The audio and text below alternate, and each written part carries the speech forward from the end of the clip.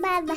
Welcome to Parent Talk Podcasts, where experienced parents and expert guests give tips and tricks on making parenting a breeze. Well, at least a little easier. Now here is your host, Genevieve Kyle, and co-host, Heather Fox. Hi, everyone, and welcome to the third season of Parent Talk, everything parenting and more. We are broadcasting out of the Greater Vancouver area. I'm your host, Genevieve Kyle, mom of two. I'm also the host of Les Parents Parlent, which is Parent Talk's French edition. I'm with my co-host, Heather Fox. Hi, Heather. Hi, everyone. Yes, Heather Fox here, co-host of Parent Talk, and I am also a mom of two.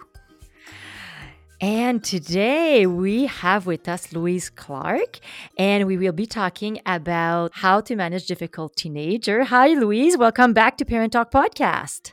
Hi, Genevieve, and hi, Heather. It's so lovely to be back. I really enjoy my time spent chatting with you guys. Absolutely. It's so nice to have you. I have to say, Louise is a certified parent coach, a mindfulness coach, and a podcast host. Her podcast is Parenting in the Thick of It. She is an author of the ebook, Parenting the Modern Teen. So I have even a friend that purchased your book, and I'm really looking forward to hear. I hear that you sold quite a few copies too, right? I have, yes. I'm selling them all the time and helping mums everywhere, all over the world. It's fantastic to see them enjoy the book and get a lot out of it. Yeah. How come you decided to write that book? Well, I have 3 teenagers now. My kids are, I have a 15-year-old boy, a 17-year-old girl, and a 19-year-old boy. And, you know, the teenage years, I love them. They really, this whole time in their lives, I really, really enjoy. And I know that many parents don't enjoy the teen years. So I really wanted to help parents who find it a struggle, who find their teenagers difficult. I wanted to help them find a way out of it or find a way to stay sane in the thick of it. So my first question for you today is, what do we need to understand developmentally about our teen? I think it's a good way to start today. Absolutely. I think it's really important. And it was actually this that was one of the most important things for me in aiding my understanding of where my teens were at and why they might have behaved the way they did. And I know you've got kids that are younger, but surprisingly enough, the brain of a toddler and the brain of a teenager is very, very similar. And this work is based on Dr. Dan Siegel's work, and he's done a lot of research into this. And you know, in a nutshell, what's happening in the toddlers, as we know, their brains don't start, their prefrontal cortex doesn't start developing until somewhere between the ages of 5 and 7 years old. So throughout the toddler years, their brains are being wired into early adolescence, where a process known as it becomes completely taken apart. The whole wiring system is rewired, undone, and wired again. So it's the whole integration process is halted, taken apart, and reconstructed. It's known as pruning. And you know, during this time, their behaviors can be irrational, impulsive. They're thrill seekers. They're highly social at this time. They can be very moody, they can be reactive, and everything in between. So understanding that their brains are undergoing a complete rewiring and remodeling is very important for us as mums, because we can then see that a lot of the behaviors they exhibit, they're not actually meaning to be like that. They don't intend to be impulsive, reactive, and so social. Their brains are not wired to allow them to be otherwise almost. And it's not until the ages of somewhere between 22 and 25 that prefrontal cortex becomes kind of laid down and wired. And if I say solidified, I don't mean it that way, because the brain is neuroplastic, as we now know, but a lot of that wiring isn't fully integrated until they're much, much older. So if we can understand that, it can help with our expectations that we have of them. And it allows us to be a bit more compassionate and empathetic, that half the time when they're behaving like they are, they actually can't help it. Their brains are not able to do it any other way. Mm-hmm. So, what are the main struggles parents are facing with their teens? So, what comes back to you all the time? I think the biggest ones are teenagers not listening, teenagers not being engaged with the family or being part of the team, so to speak. Trying to get them to do chores, for example, can be difficult. Trying to get them off their phones and devices and out of their bedrooms and off the games is really, really hard for parents today. The fact that sometimes they're very moody. Their emotions are like a roller coaster. You know, the highs are high and the lows are low, and they just undulate and swing between the two. So it's very hard to read them sometimes. And you know, on the flip side of that, when they are angry or they are frustrated, you know, they're very, very emotional, and they really kind of quote unquote take it out on us, but you know, they're not actually taking it out on us. It's just that they're not actually coping. And I know on one of the previous podcasts that we spoke on, I talked about behavior being like an iceberg. This is an important thing for parents listening to remember, that what you're seeing in your teen's behavior is a fraction of what's going on beneath the surface. And so to always remember that some of the disrespect we see, them not listening, ignoring us, not wanting to do chores, not wanting to be involved, not wanting to do things with their parents. It's, you know, it's a very normal part of being a teen. Dare I say, it's almost like their rite of passage. We can probably all remember doing some of those things when we were younger. Yeah, exactly. So, is there anything or any strategies that we should be avoiding with our teens? I think anything that encourages argument and conflict should be avoided. And I say that so kind of lightly, but it really is probably one of the key things in managing uh, difficult behaviors in your teen is to not take the behavior personally and not react to it. Because once we do that, we dial into the drama, we jump right into the argument with them, we become reactive, we become defensive, we go into our fight, flight, or freeze mode of operation. We meet them in their fight, flight, or freeze, and it goes absolutely nowhere. And it's during those moments when we are reactive, we've been triggered by the behavior, they haven't listened, or they've been a bit rude, or they've said something mean, they've accused us of something we haven't done, and we just react and jump down their throats. And then it's in those moments of reactivity that we are most likely to say things we don't mean and dish out quote unquote consequences that are actually more akin to punishments. And we get dialed into it in such a way that the only way out of it is for us, because we're so down, we've taken it so personally, we found them so rude, how dare they speak to me like that and be so whatever, that we then resort to negative forms of discipline like punishments, grounding, threatening, and all the rest of that motley crew. And it really doesn't work with teenagers. Why it doesn't work with teenagers?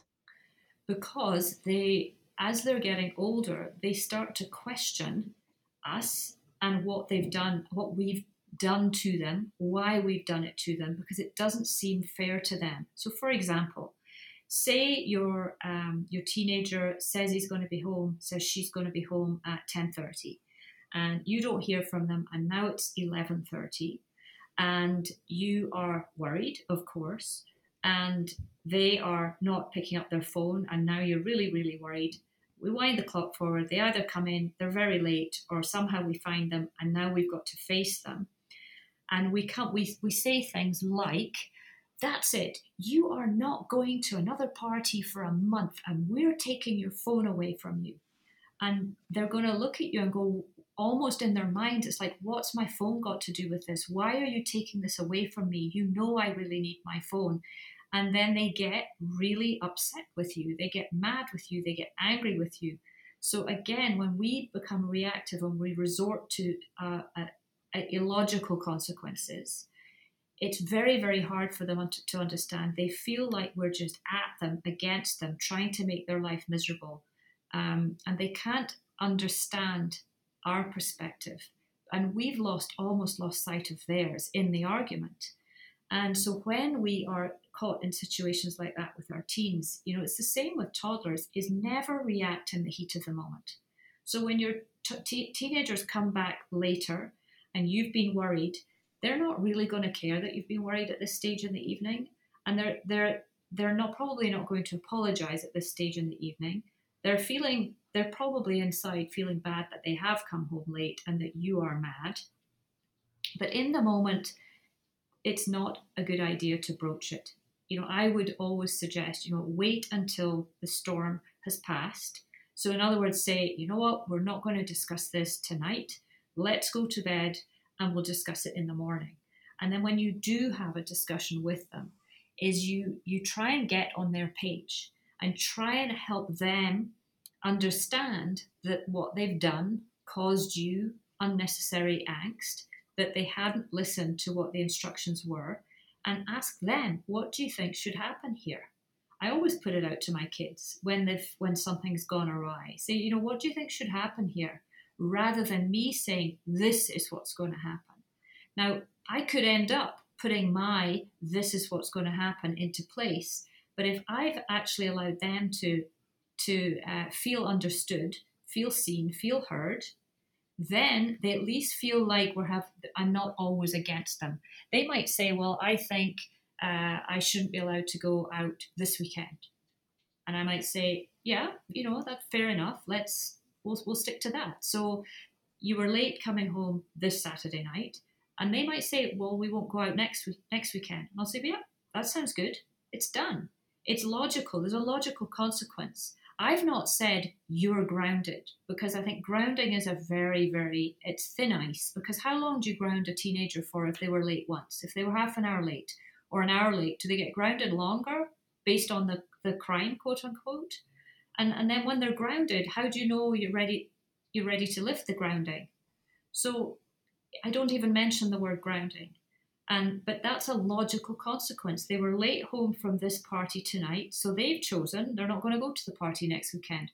They might say, or I might even say, you know what, you can go to the party next weekend. I think that's fair enough, but you have to come home a bit earlier. What would you like to do? Would you like to come home at 10 next weekend, or just not go to the party? And there's at least then some logic in it. I really like this. And I'm sure people can relate to this specific example, and you can apply it to so many different things. Like it can be like being impolite, late, like you said, or not helpful in the house, or I guess you just wait. And when the door opens and you can feel then this is the time to reach out and to have the conversation, then you sit down and you do have the conversation. But what do you do if your kids, if your teens don't actually want to sit down with you? Well, that's difficult. If they're not prepared to sit down with you and you've really lost the connection with them, then I believe if you can't have a conversation with your teen, you have to first repair that relationship. And it might be that you've got something pending, as in, they came home late or something's happened and you said you're going to discuss it and they're not up for discussion. Then you have to be able to be in a position where you can communicate. Because at that stage, if you say, well, if you're not prepared to speak, here's what's going to happen. I mean, you could do that. But again, the tone and the energy that you bring to that, you could say to them in that situation, I know you're not prepared to discuss this, but we have to discuss it. If you're not going to respond to me, then it's going to be me that's calling all the shots. Whereas if you're prepared to speak to me, we can discuss it. We can come to an agreement that you might, you can have some input into. If you're not going to have any input into, then it's up to me, and you might not like what I'm going to say. But if you're not going to speak, how are we going to get to a satisfactory kind of outcome? And, in that case, maybe you could say, given you're not prepared to respond and chat, this is what's going to happen. I wish you would communicate with me, but I can't make you communicate with me. But you came home late last night, so you have to know what's going to happen. If X, then Y, the consequence, the relationship between cause and effect. But the problem is when we come down too hard and we perhaps punish them or ground them or threaten them, then they become resentful of us, and they, that kind of behavior in us will force them to manipulate the truth, to become manipulative, to perhaps lie, because what kid wants to tell the truth if they know they're going to be punished through telling the truth, right? So we have to be very careful with how we interact with teenagers. They're very fragile. That we're on thin ice a lot of the time with them. We don't know how they're going to respond and react, and they are very emotional and hormonal. The hormones, of course, come into it, and they find it very hard to self-regulate. They find it hard to control themselves, and they are very concerned with themselves at this age. They're thinking of me, myself, and I. They're not thinking about the other people in the house. They're not thinking of the consequences of their actions on other people. So they can be quite difficult to live with at times. I have 3. Trust me, I know this. But we have to be very careful about how we engage with them, how we take them on. And so often we take them on from the wrong mindset, from the wrong headspace, we're taking them on from defense. Rather, we end up working against them rather than trying to work with them. And, when you're working against a toddler is one thing, but when you start working against a teen, they're older, they're bigger, they walk out. They're just not prepared to listen to you. They're done. Whereas the toddler their reaction is not going to be quite as extreme as a teenage reaction can be. What do we do with phone? How do we handle screen time, social media, all this? Oh my goodness. How long have we got, you guys? Yeah, that's Hold your and can of worms. I know we did a podcast about this in the past, but I think if we're struggling with our teens, I think we kind of have to talk a little bit about this again, because I'm hearing a lot of the struggles around phone. When do you give a phone? After that, I have some parents that regretted giving a phone because now they felt they lost some control. There's so many different things that came to me, but I have to ask the question again. Yeah, it can't be ignored. I'd say it is the biggest challenge that parents face in their lives with teenagers, undoubtedly. And we're recording this during COVID, and that has complicated things big time. It's added a huge. It's squared the problem. It's quadrupled the problem, 10 times the problem. If there were problems with managing devices pre-COVID, there's problems, bigger, huge problems now. And to take the phones away from our teenagers is not the answer. I truly don't believe it is. And when we become reactive, we know just how important their phones are to them. So it's tempting to want to take away the most important thing in their lives. It is not a good idea. Now, I'm not saying that it's all loosey-goosey and they can have their phones for as long as they want, whenever they want, and be watching whatever they want. There has to be boundaries. There has to be limits. And we have to be able to deal with the pushback. And there will be pushback. And we cannot forget the fact that whatever they're doing on their phones is highly addictive. It's giving them the thrill. It's giving them the dopamine. It's satisfying all those criteria for them. And it is their lifeline for everything in the world. It's their lifeline for homework, their lifeline for friends, their lifeline for entertainment, their lifeline for schoolwork, their lifeline for everything. And we have to help them find ways to put limits on it. And, there is a movement now that's, you may have heard, it's wait until grade 8, wait until 8. And there's actually quite a few parents now coming to the understanding that to wait until they're in grade 8 before they get a phone. But I don't want that to be the center of this conversation. But they've got their phones. We have to be good at holding the limits on them. And during COVID, for sure, they need more time than usual because they're socially isolated. Just at the time, when remember at the beginning of we discussed about the brain science, they're wired for social engagement. They're wired for thrills, for impulsivity. So those 3 things are being taken away from them right now. So they really do need the social interaction. So they need a bit more time on it than usual. It's very, very hard to control what a teenager is doing on their phone. And the more we try and control them, the more they're going to push back because they want to be independent. They want to be in control of their own lives. So again, I've mentioned this before, we have to collaborate with them as to what the limits are going to be. We have to have a conversation with them and say, you know, what do you need your phone for? Okay, you need it for homework, right? What else do you need it for? Well, I want to play Fortnite on it. Okay, so you got your Fortnite. I need my social media. I need my Snapchat. And try and help them at least see what platforms they're spending most time on and how much time is enough on each of those for them and the age and stage that they're at. There's no blanket rule for this because each child is different. Each child is unique. The family situation is unique. The parents are unique. So to try and say, well, a 14-year-old needs to be on the phone for this amount of time, and a 15-year-old it can increase to this, but to take it away from that, and a 16-year-old, no, I think you have to look at your teenager and help them understand how much time do they need and how much time is enough and how much time is too much. That's what we want them to learn before they leave the home. So that when they leave home and they're at university and they're in their halls of residence, they're not sitting up all night playing video games or on Snapchat or social media channels. We want to know that they've developed the life skills they need to delay gratification, to tolerate frustration, and know that I can put my phone down, I'll get it in the morning. That's really what we want. So, you know, we have to try and instill in them the life skills that will equip them to be good with the limits and good with the boundaries when they're on their own. It's a beast to navigate. You know, I'm struggling with my teenagers now on their phones because they're on them more because they're with their friends less. They're on them more because all their homework's now online. They're on them more because they can't go outside. They can't go and play their sport. They can't go and do what they wanted to do. So what can they do?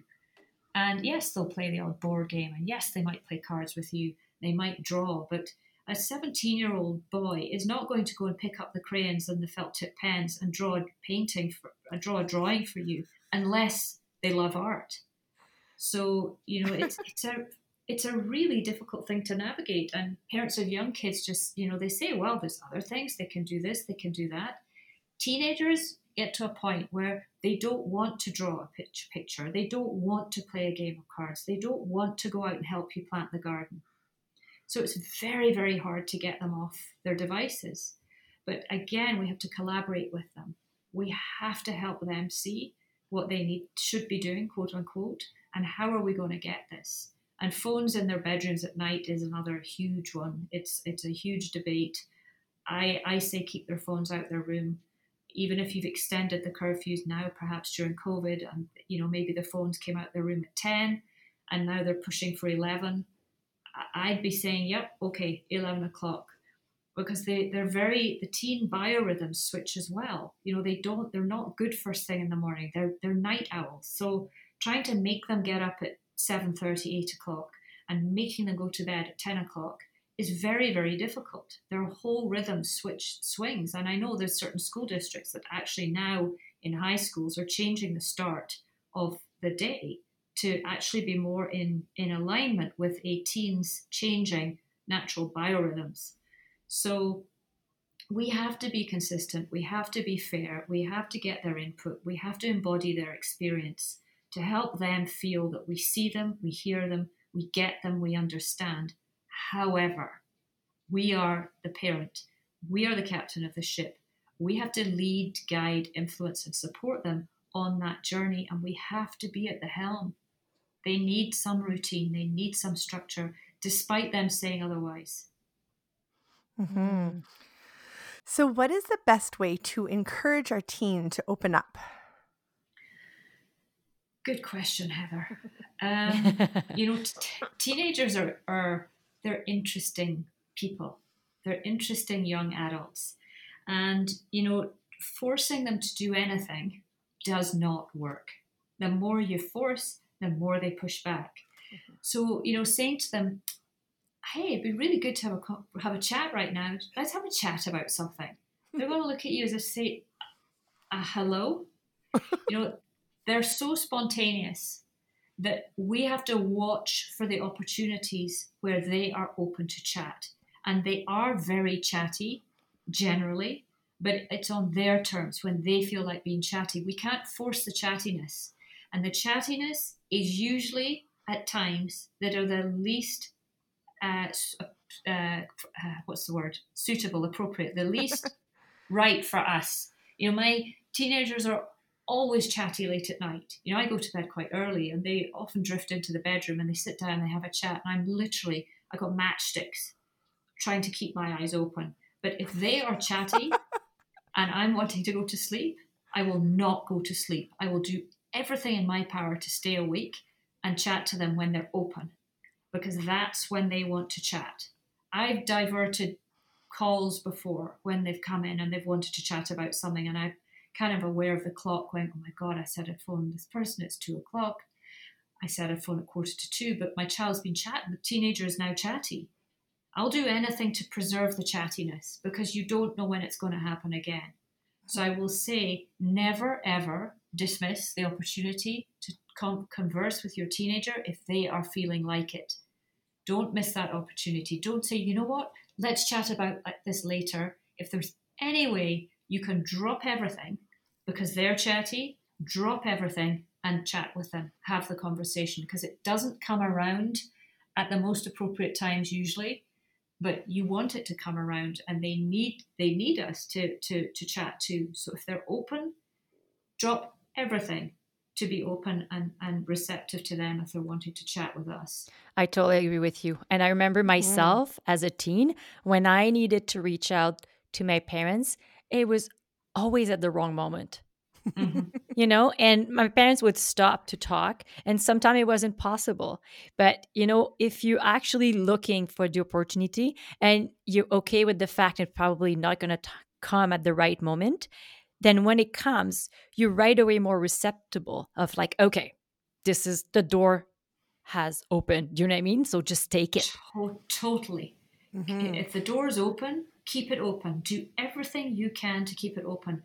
They might be, they're actually often more chatty if they don't have to sit down like at a dinner table. Like they'll be chatty at the dinner table, but if they're face to face with you, they can feel quite threatened if it's eye to eye, a deep and meaningful kind of thing.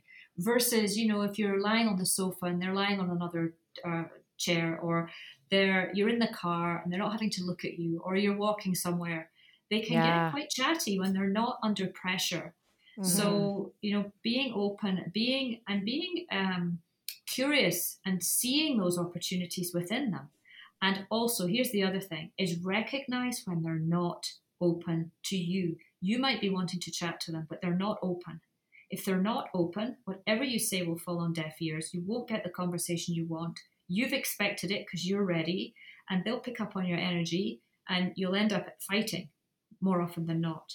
So, be very aware of when you want to open a conversation and noticing, are they receptive to this? If not, it would truly be better to wait.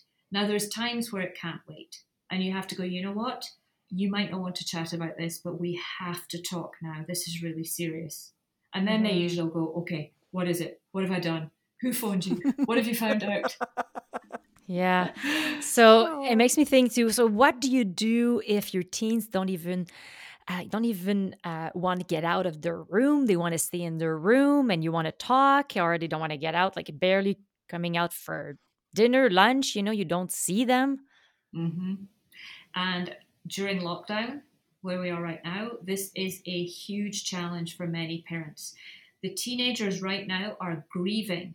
They're grieving the loss of life as they knew it. They are missing their friends, the social interaction, the opportunity to prove their independence, to be in control of themselves, to have choice. Just as they're trying to shed us as custodians, now they're on lockdown and now we're all under the same roof, and they can't, their brains are saying do X, but the world's saying you can't do X, you have to do Y. So they're very, very they're very fearful, they're very worried, they're feeling at a loose end, and as a result of which they're often going into their rooms. So if your child is in their room for longer periods of time than you see, what's the word? I don't want to say reasonable, but that you can understand. If it doesn't seem right, then you need to go into the room. So rather than saying, come out your room, come and play a game, go into their room and join them. Take a cup of tea in, take a hot chocolate for them, knock on the door, maybe say, hey, you fancy a hot chocolate? I've just made you one. And they might go, nah, I'm on a game with a friend. And then at that point you have to go, okay, maybe in half an hour. And they might put their thumb up and go, yeah. But maybe they'll say, oh, that'd be nice. So put the hot chocolate down, but have your cup of tea or hot chocolate with you. And just stand at the door, have a little sip, have a chat. And if they're open, go and sit on the bed, have a chat with them. Go in and meet them where they're at. And again, not 100 questions. Don't throw so many questions at them that they feel like they're on the spot. Just, maybe open, say, hey, how are you doing? How are you feeling? I'm feeling pretty lonely right now with this lockdown. How are you doing? Who are you chatting to? And just try and engage them in their world, not our world. Embody their experience.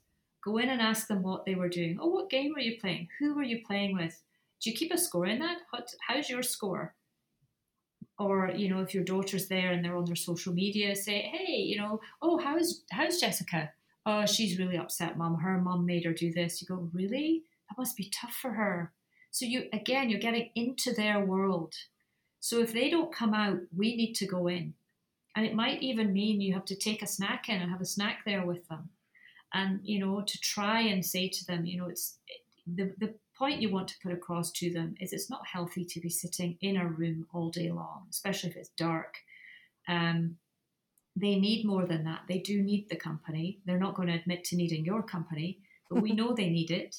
They're too isolated where they are. They're not getting fresh air. They're not eating healthily. You might see them on a trip to the larder to get more chocolate chips or Coke, and you're worried about them. So you have to try and help them see that this living like this is not healthy, and it's not you against them. It's you're actually trying to help them, because it's not going to make them feel good if they spend too long on their own. Mm-hmm. So it's this balance. It's like we're on thin ice. We really have to balance it because you can't go in and say you got to come out your room. You can try. But if they say, I'm not coming out their room, what are you going to do? Put them on your shoulder and say, well, you're coming. I'm going to get Dad to pick you up and put you at the dining table. And they're 6'1". Right? So you can't do it. If a toddler is saying, no, I'm not coming, you can pick them up and put them in the high chair. You try and do that with a teenager, it's not happening.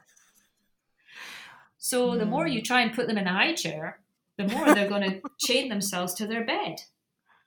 So we have to get onto their page, and we have to help them see that we're actually with them. We're not against them, I'm worried about you, sweetheart. You've been in your room for days and you're not eating well and it's not good for you. Please come. Let's just come and have dinner at the table with us. You don't have to stay long. Come and just eat your dinner, 10, 15 minutes, and then go back to your room. It's okay. Right? Versus saying, okay, you're going to get out your room and you're going to come and have dinner and you're going to have a conversation with the family because we haven't seen you for 3 days. And they're going to be looking at you going, yeah, luckily I'm going to come and face you when you're like that. Yeah. So what I'm hearing, and maybe a lot of other people that are listening are hearing as well, is we have to connect with them, validate their feeling, be compassionate, because they are developmentally where they are, and we have to recognize this as adult, and to just keep that strong connection and to take the time to always reconnect, specifically if there's a conflict, maybe connect first and then. Absolutely. Yeah. Well, thank you so much, Louise. Yeah.